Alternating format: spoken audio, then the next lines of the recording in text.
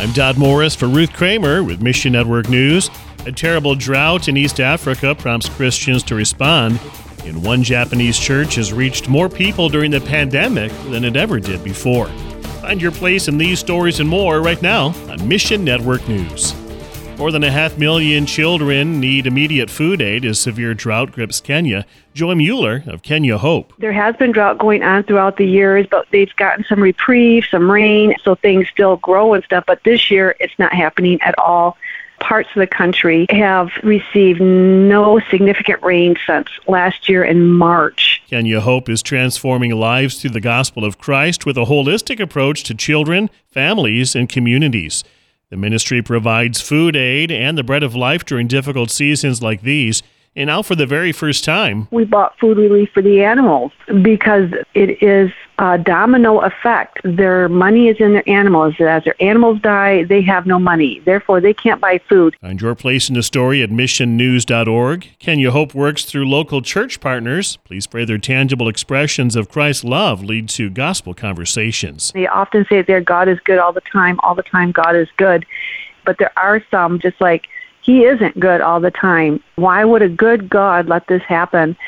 We are hoping that showing them our love by providing food for their families and even their animals, that they will know, even in hard times, God is good all the time. Believers from a Muslim background lead a new Heart for Iran initiative reaching Muslim families for Christ. In partnership with Superbook, Heart for Iran is launching a new virtual Sunday school program designed for families. Director Jennifer Shamoun says her passion for the program comes from experience. The salvation comes to our family through us going to Sunday school. I was 7 years old. My sister was 4 years older than me. We were invited to Sunday school in Iran, Assembly of God. Back then, they were giving us a small picture of each story, and we would bring it home and tell the story to my parents.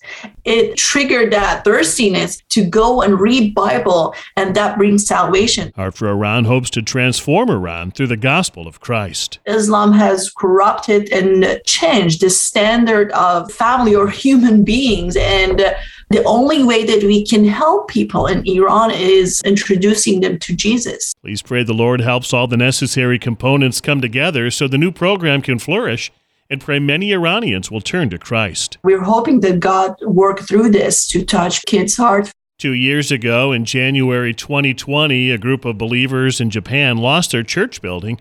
Little did they know God would use their temporary solution as a growth point when the pandemic turned the world upside down. Jeffrey Sonnenberg of Asian Access. Before other churches in Japan needed to go to an online format, we were forced into that kind of a style. And there are a lot of creative ideas that came out of it. There are also some interesting new ministries that we wouldn't have dreamed of starting without being forced into an online format. Read the full report at our website for details. Instead of following the order of a traditional church service, believers became more intentional with their fellowship time. We moved to this format where the message actually gets sent to you ahead of time as a video that you watch online. Time that was normally used for preaching during the service was then small group discussions run through Zoom. Believers who didn't know how to use their spiritual gifts in the church found new ways to flourish. We've also seen God moving. New people have come to faith, and we've had